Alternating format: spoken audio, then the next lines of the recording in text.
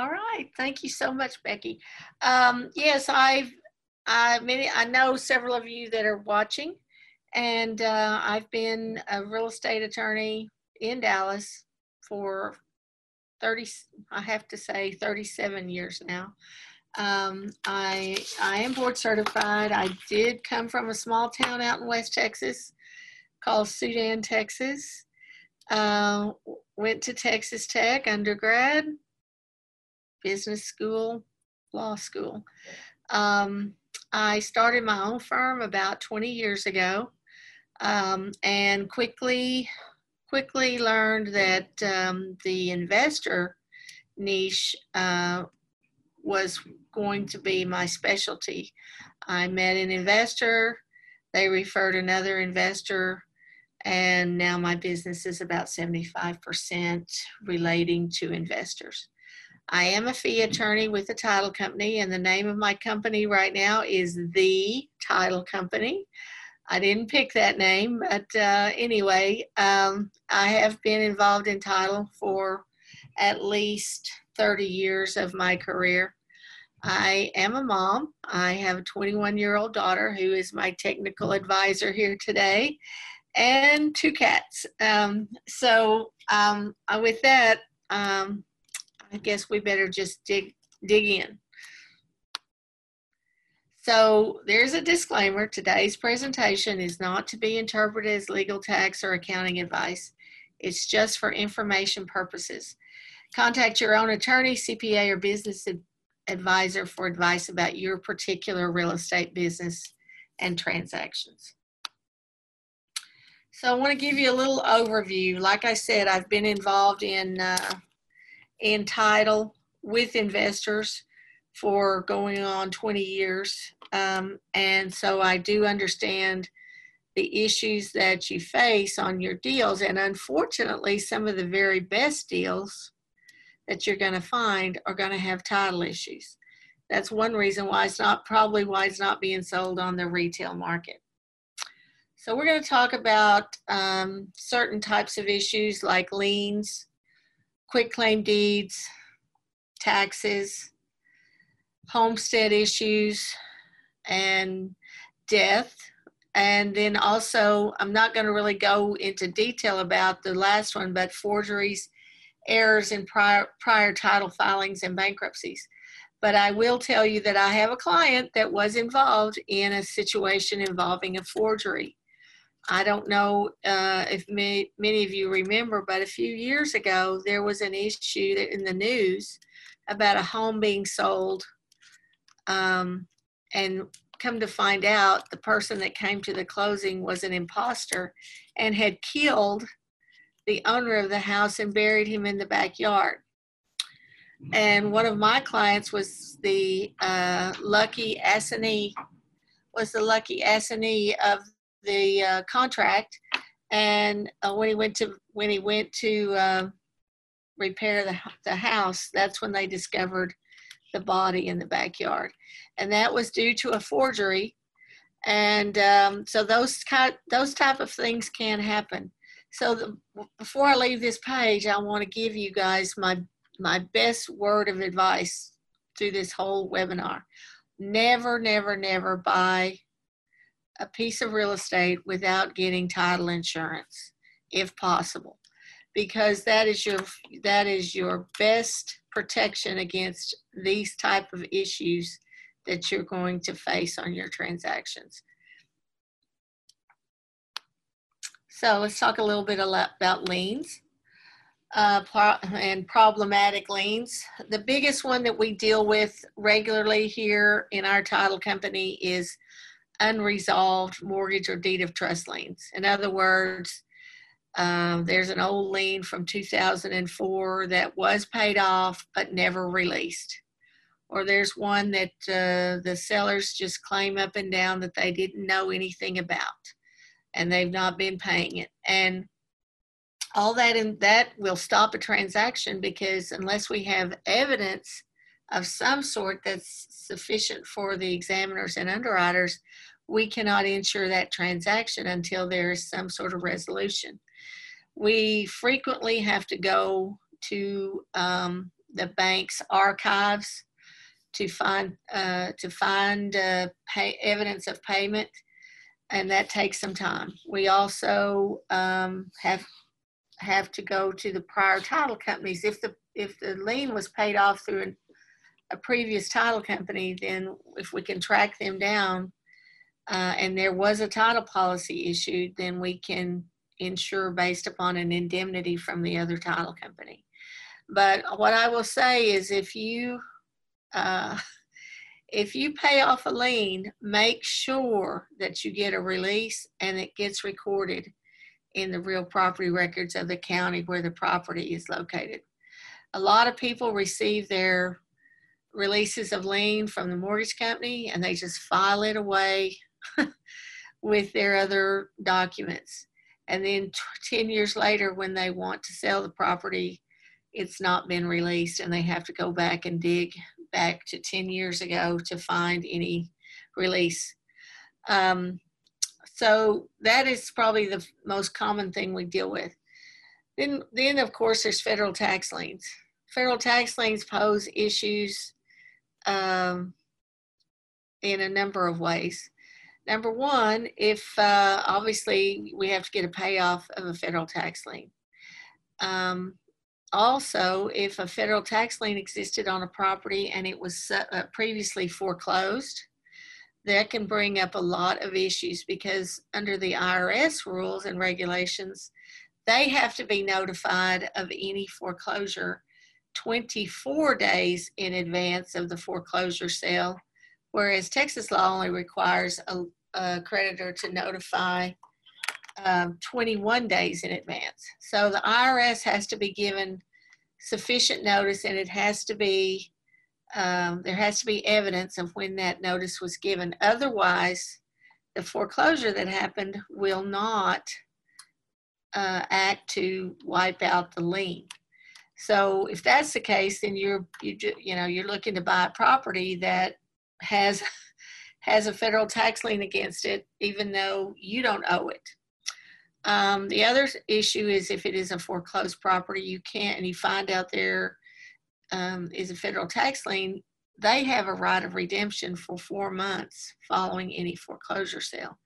So if you go down to the courthouse and you buy a property and it has a tax lien against it, even if they were notified properly, then you still have to wait 120 days, I believe it is, maybe 160, I can't remember off the top of my head, but before you can sell that property free and clear. The IRS has a right to come back in and take that property for what you foreclosed, what the amount was it was purchased at the foreclosure sale.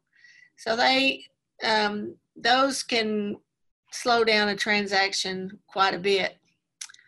Of course, we have the ever-present city labor liens.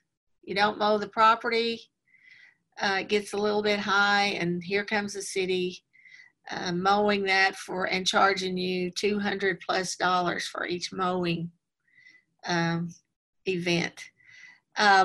And the other thing about city and labor liens, they don't ever go away. Foreclosures don't wipe them out.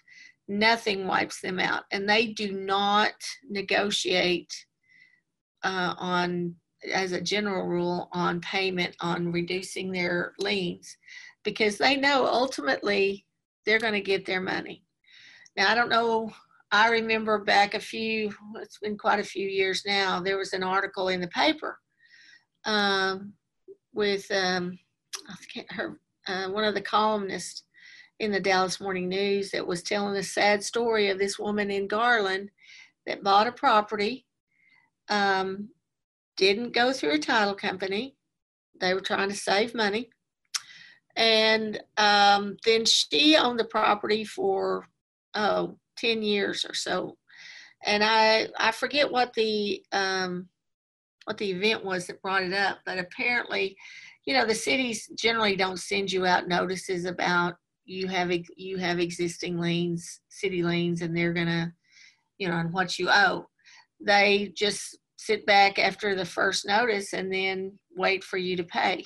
Well, she waited 10 years. It wasn't even her city lien. It was the investor that sold her the property. And by this time, she owed over $5,000. And Jacqueline Floyd was, saying how unfair and whatnot. But all of that could have been resolved, or she could have been protected had she purchased a title insurance policy and gone through a title company to help locate those liens and get them paid at the time of closing.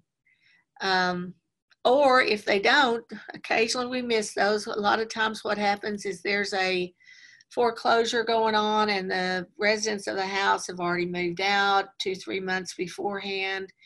And the city sees that and comes by and mows the property. Right at about the same time, the foreclosure is happening, your purchase is happening. Well, we in the title industry in Dallas County, for sure, we can't even see a lien that is filed for about 3 weeks from the time it's filed. So, but the title companies cover that as part of their title insurance. So if a lien got filed during that interim period, your title insurance policy would save you on that. Judgment liens are just, if these are properties owned by an investor that are not, or an individual that are, and it's not a homestead property, then those judgment liens have to be paid in order to obtain clear title. The sellers don't like that. They don't want to have to pay those, but we have to get a payoff for those and take care of payment on that. And then the child support, and we're going to talk about judgment liens a little bit more in the context of homestead properties. But if it's not a homestead property, then the liens have to be paid. Child support liens, we run across that quite often on usually it's a situation where the owner of the property has passed away, and the minute a person passes away, whether it's of record, there's any evidence or not, the minute someone takes their last breath, they have no more property, their property passes.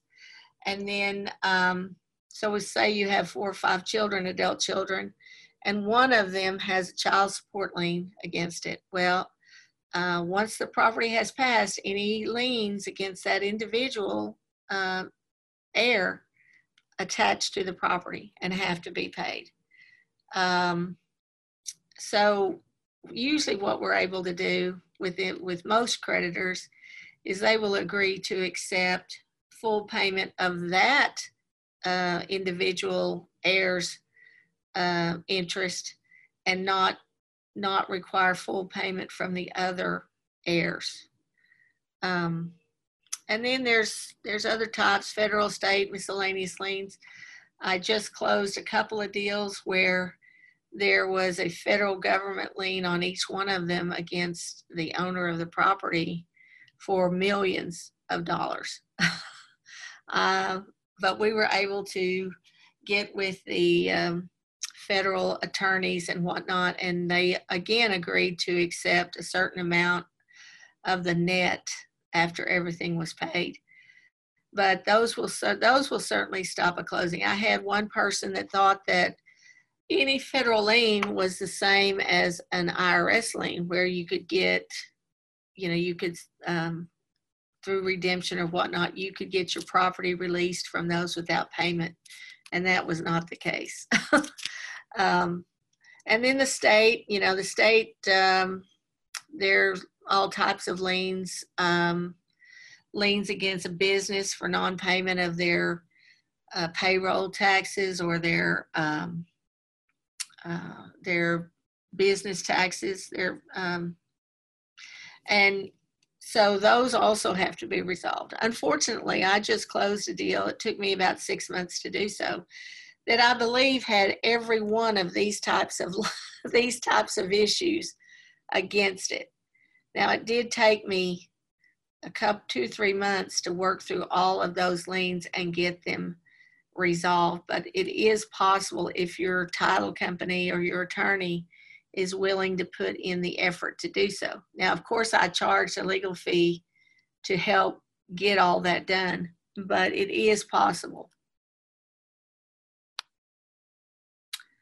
So let's talk a little bit about quitclaim deeds right now. Quitclaim deeds are really, title companies absolutely hate quitclaim deeds. In the state of Texas, a quitclaim deed is a legal transfer of ownership, if there's any rights of ownership, of the grantor to the grantee, but there's no covenant of title or warranty or guarantee that the title is clear and free of encumbrances. Essentially, it's an estoppel. It says, if I have anything, then you have it, and I can't claim, you have whatever I have. So it is a legal transfer. I've had people say, well, if it's a legal transfer, what's your problem? They're really commonly used between family members, either in a divorce. Family law attorneys seem to love to use those, or other family situations in particular where there's a death in the family and the other siblings are, waiving any right they have to the property. They choose to do quitclaim deeds. But like I said, title companies hate those and will not insure a real estate transaction if a quitclaim is in the chain of title. And I'm not saying just on your transaction, but if 3 transactions back, there was a quitclaim deed, then they will go back and require you to find that grantor of that quitclaim deed and have them issue a warranty deed. The problem is that warranty, where there's no warranty, the title company is not able to go back up the chain of title and track down where a title problem originated so that they can get reimbursement for the claims that they pay out. So unless there's a warranty all the way through the chain of title, the title companies won't touch it. And this can cause really serious issues with your closing, particularly if, say, the grantor 3 transactions prior is now dead or unlocatable. I had an investor, a local investor here, bring us a transaction that there were all quitclaim deeds between family members, and now all those family members were dead. So we had to go back and determine heirship issues for the deceased and then have their heirs, their rightful heirs, execute warranty deeds. That one took about a year also. So don't ever accept a quitclaim deed. Don't ever give a quitclaim deed. It's just not worth it. Now, the sheriffs and the constables, any of you who buy properties at the tax sales, all they give you is a quitclaim deed. And as a result, although the title companies don't like it because the sheriff and the constable won't give anything else, then we do accept a title from the sheriff by quitclaim deed. So let's talk a little bit about taxes. So what taxes can affect your transaction? Federal income taxes. Obviously, you know that the federal government has a lien.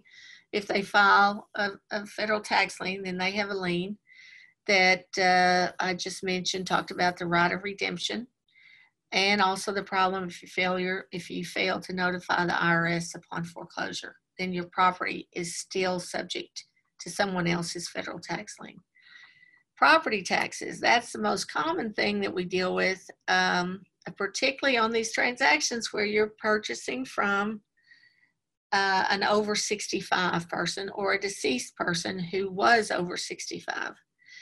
You always got to look at every title company will order and produce a tax certificate, and it will show what exemptions are against that property.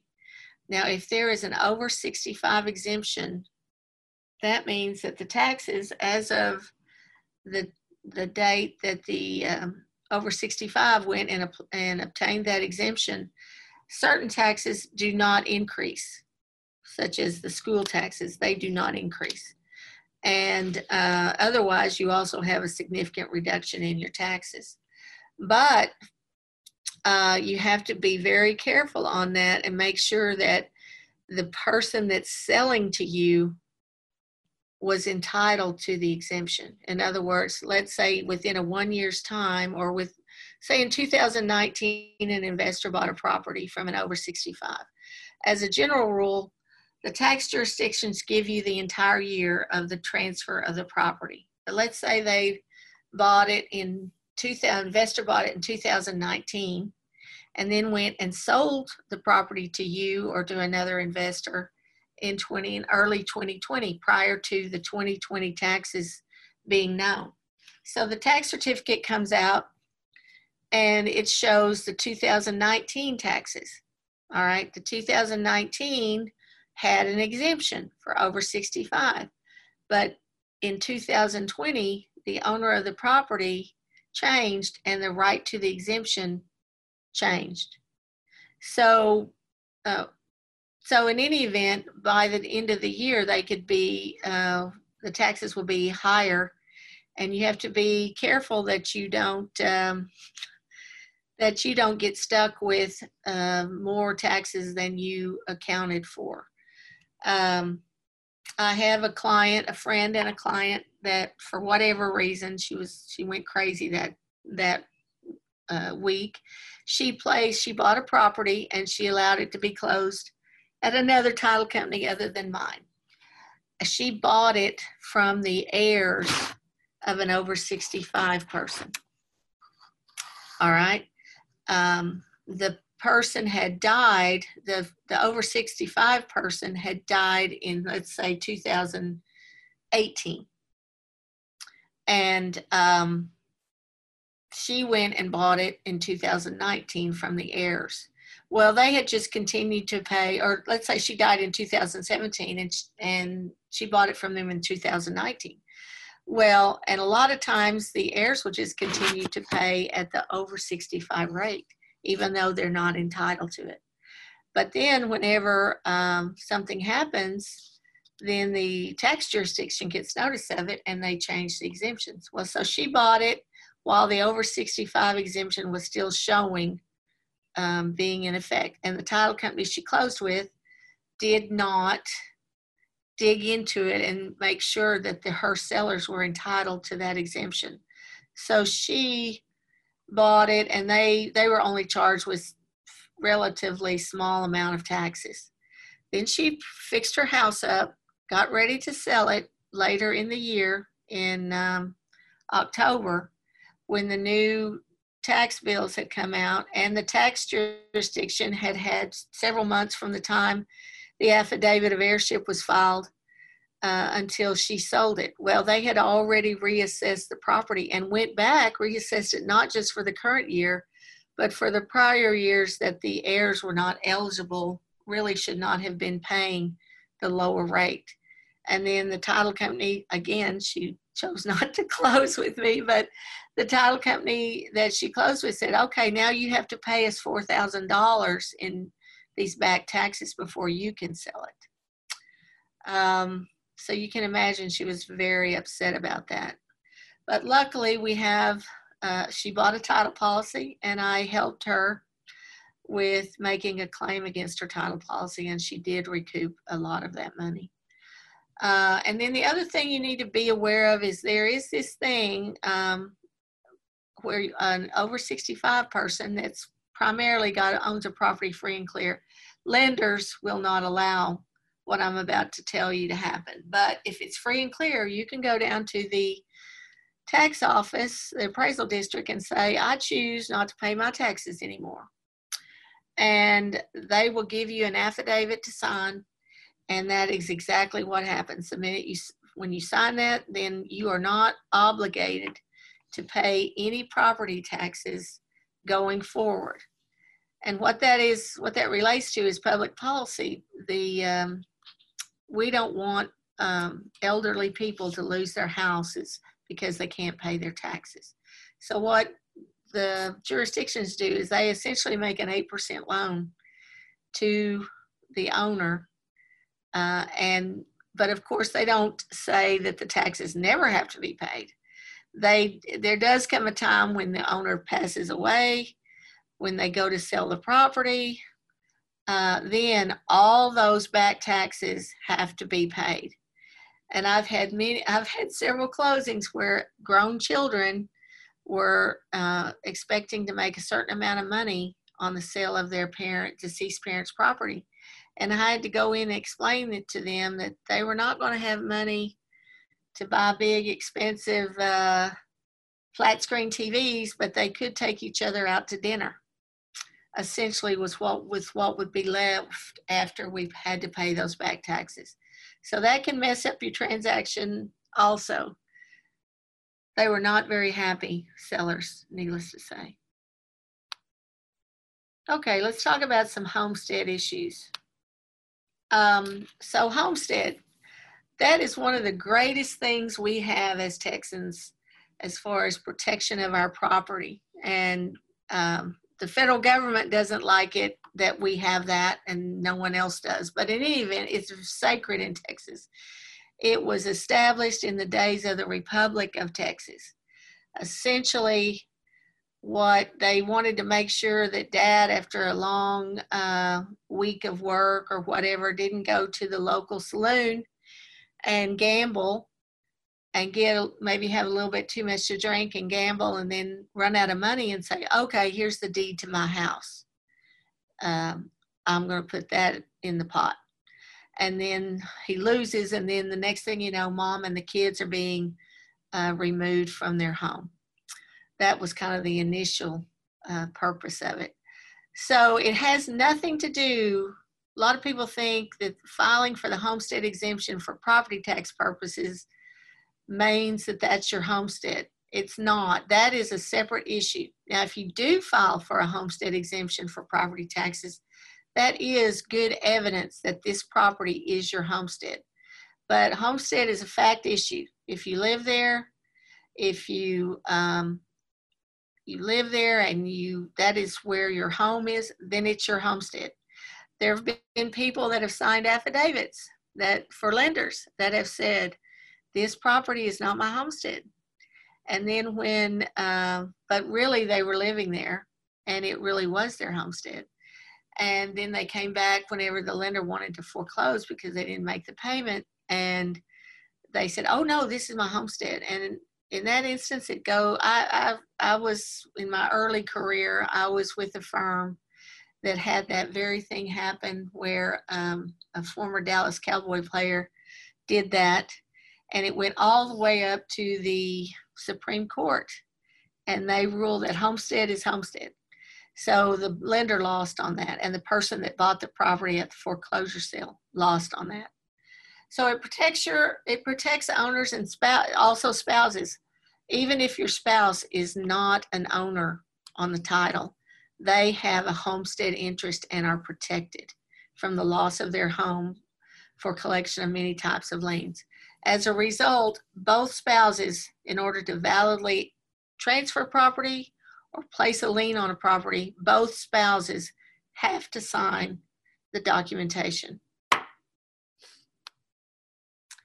So what happens if there is a judgment lien for a credit card or a lawsuit that is against the owner of a property that is a homestead? It will stop a closing if a lien is discovered against the homestead.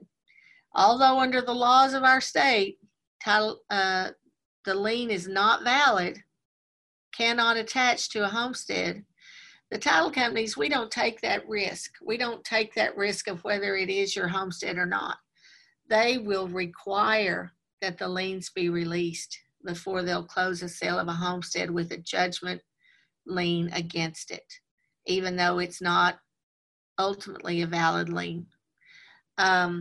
So that was causing a lot of problems for owners of homestead property. They were trying to sell their property, and the judgment creditors were like, well, we know it's not legal, but make me. We're not going to sign a partial release of your homestead. So a few years ago, a new provision was added to the Texas Property Code to provide relief for homestead property owners. It's in section 52.0012 of the Property Code. And what it does, it requires that the judgment debtor notify the judgment creditor or its attorney at the last known address that they have of them by certified mail, requesting that the judgment creditor execute a partial release against the debtor's homestead property. You also have to send along an executed affidavit of homestead signed by the debtor and notarized, and a proposed partial release form for execution by the creditor.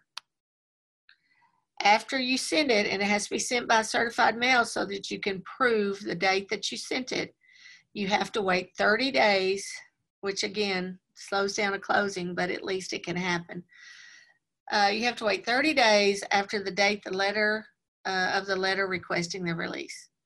If the creditor does not respond, send a release, whatnot, then if the creditor hasn't provided the release or otherwise responded, then you can file as a debtor a state promulgated form with the county clerk where the property is located that says this affidavit acts as a release against my homestead.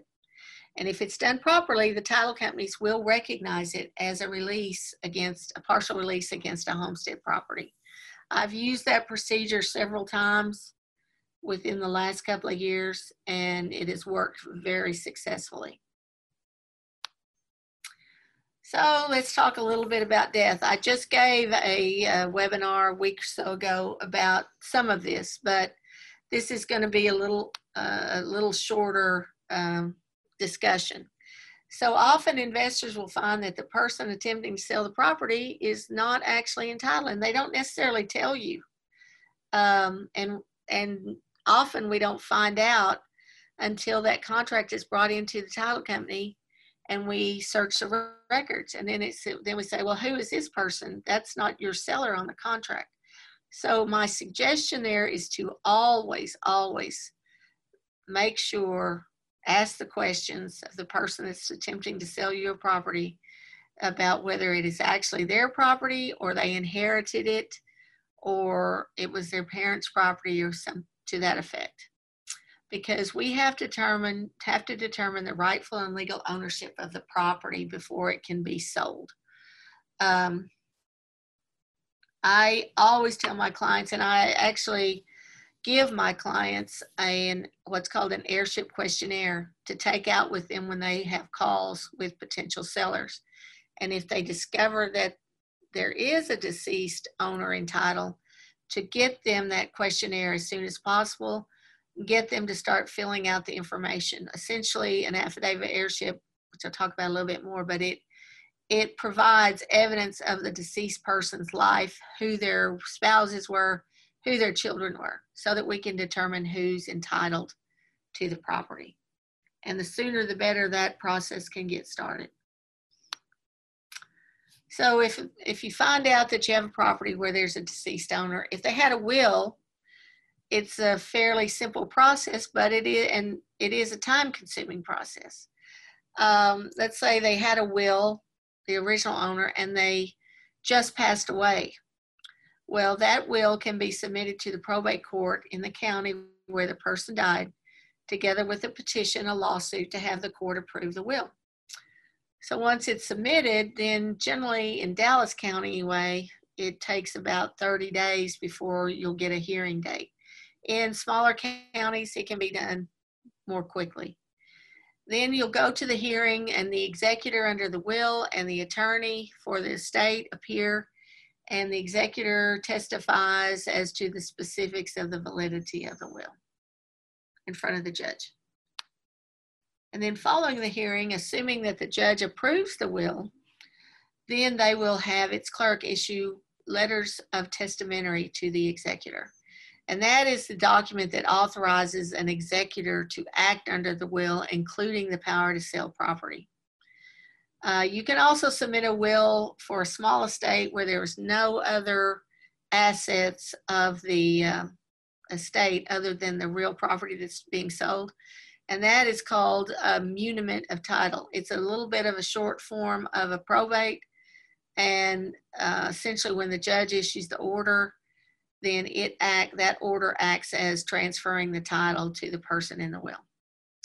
And then the title companies, we are always going to require that a certified copy of the probate application and the will and the entire proceedings be obtained and recorded in the real property records in the county where the property is to establish ownership.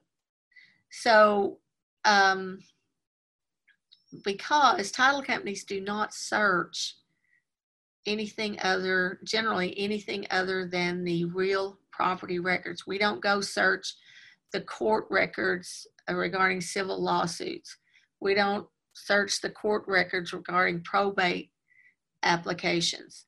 So we have to, for future examiners, we have to make sure that a court proceeding that proposes to transfer the title has to be recorded in the real property records of the county where the property is located. That can sometimes be a problem if the person lived, somewhere else and just happened to die here in Dallas County, and they have property in Dallas County and, Tarrant County and whatnot. In order for it to act as a transfer of the title, has to be recorded in the county where the property is located. So if you don't have a will, let me back up a second. If you don't probate that will within 4 years of the time the deceased passed away, then under the Texas law, Texas Estates Code, it becomes as if that deceased did not have a will. So at that point, you're going to fall into these provisions that we're talking about. So let's say they don't have a will. How do you transfer the title? The Texas Estates Code is going to tell you who is the new owners of the property. There's no there's no, well, they didn't ever do anything for my parents and we don't know where they are. It doesn't matter. They, under the Estates Code, they may be an heir of the property.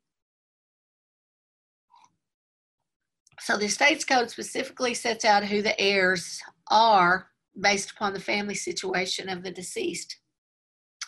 If the deceased was married with children all from the same marriage, that's the ideal situation. That's the easiest that we're going to be able to get this transaction closed.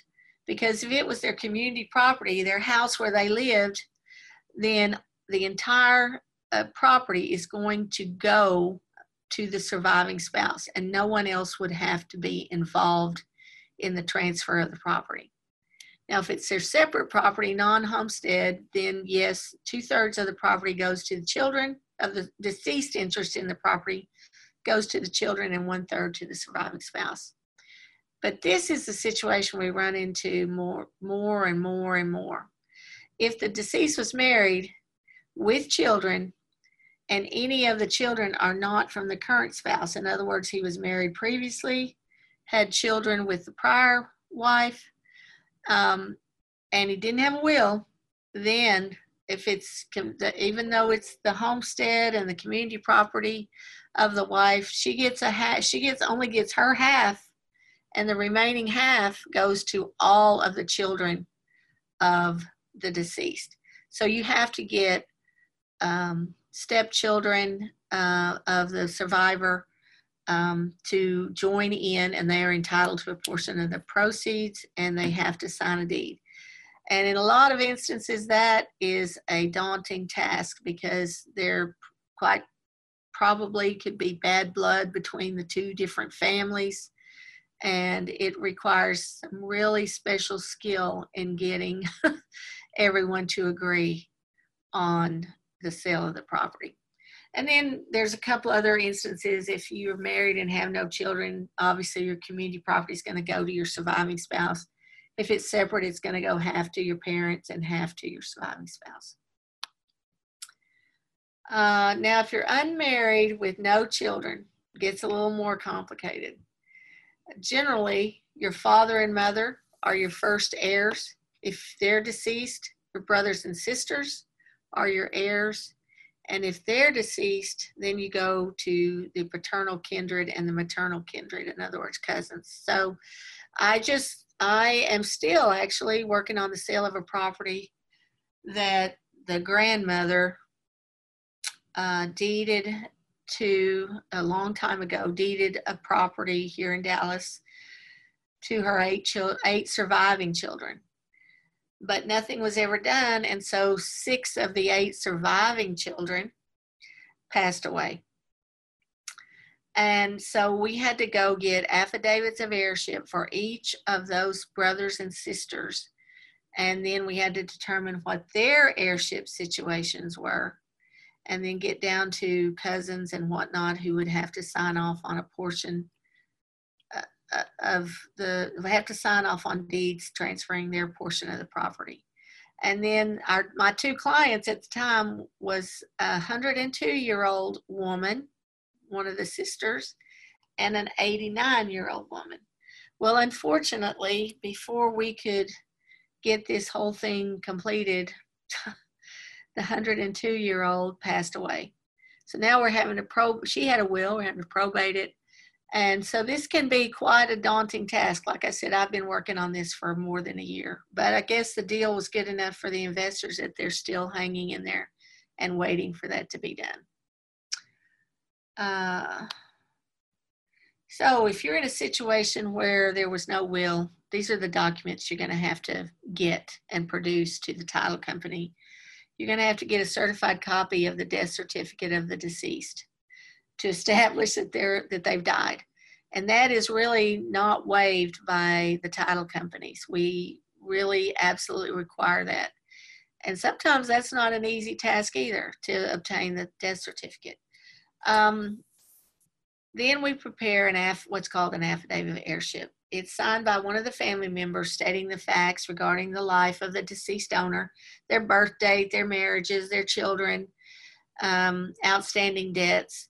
And then that gets prepared by the title company or an attorney. And then you have to have 2 independent, non-related parties corroborate the statements made by the family member.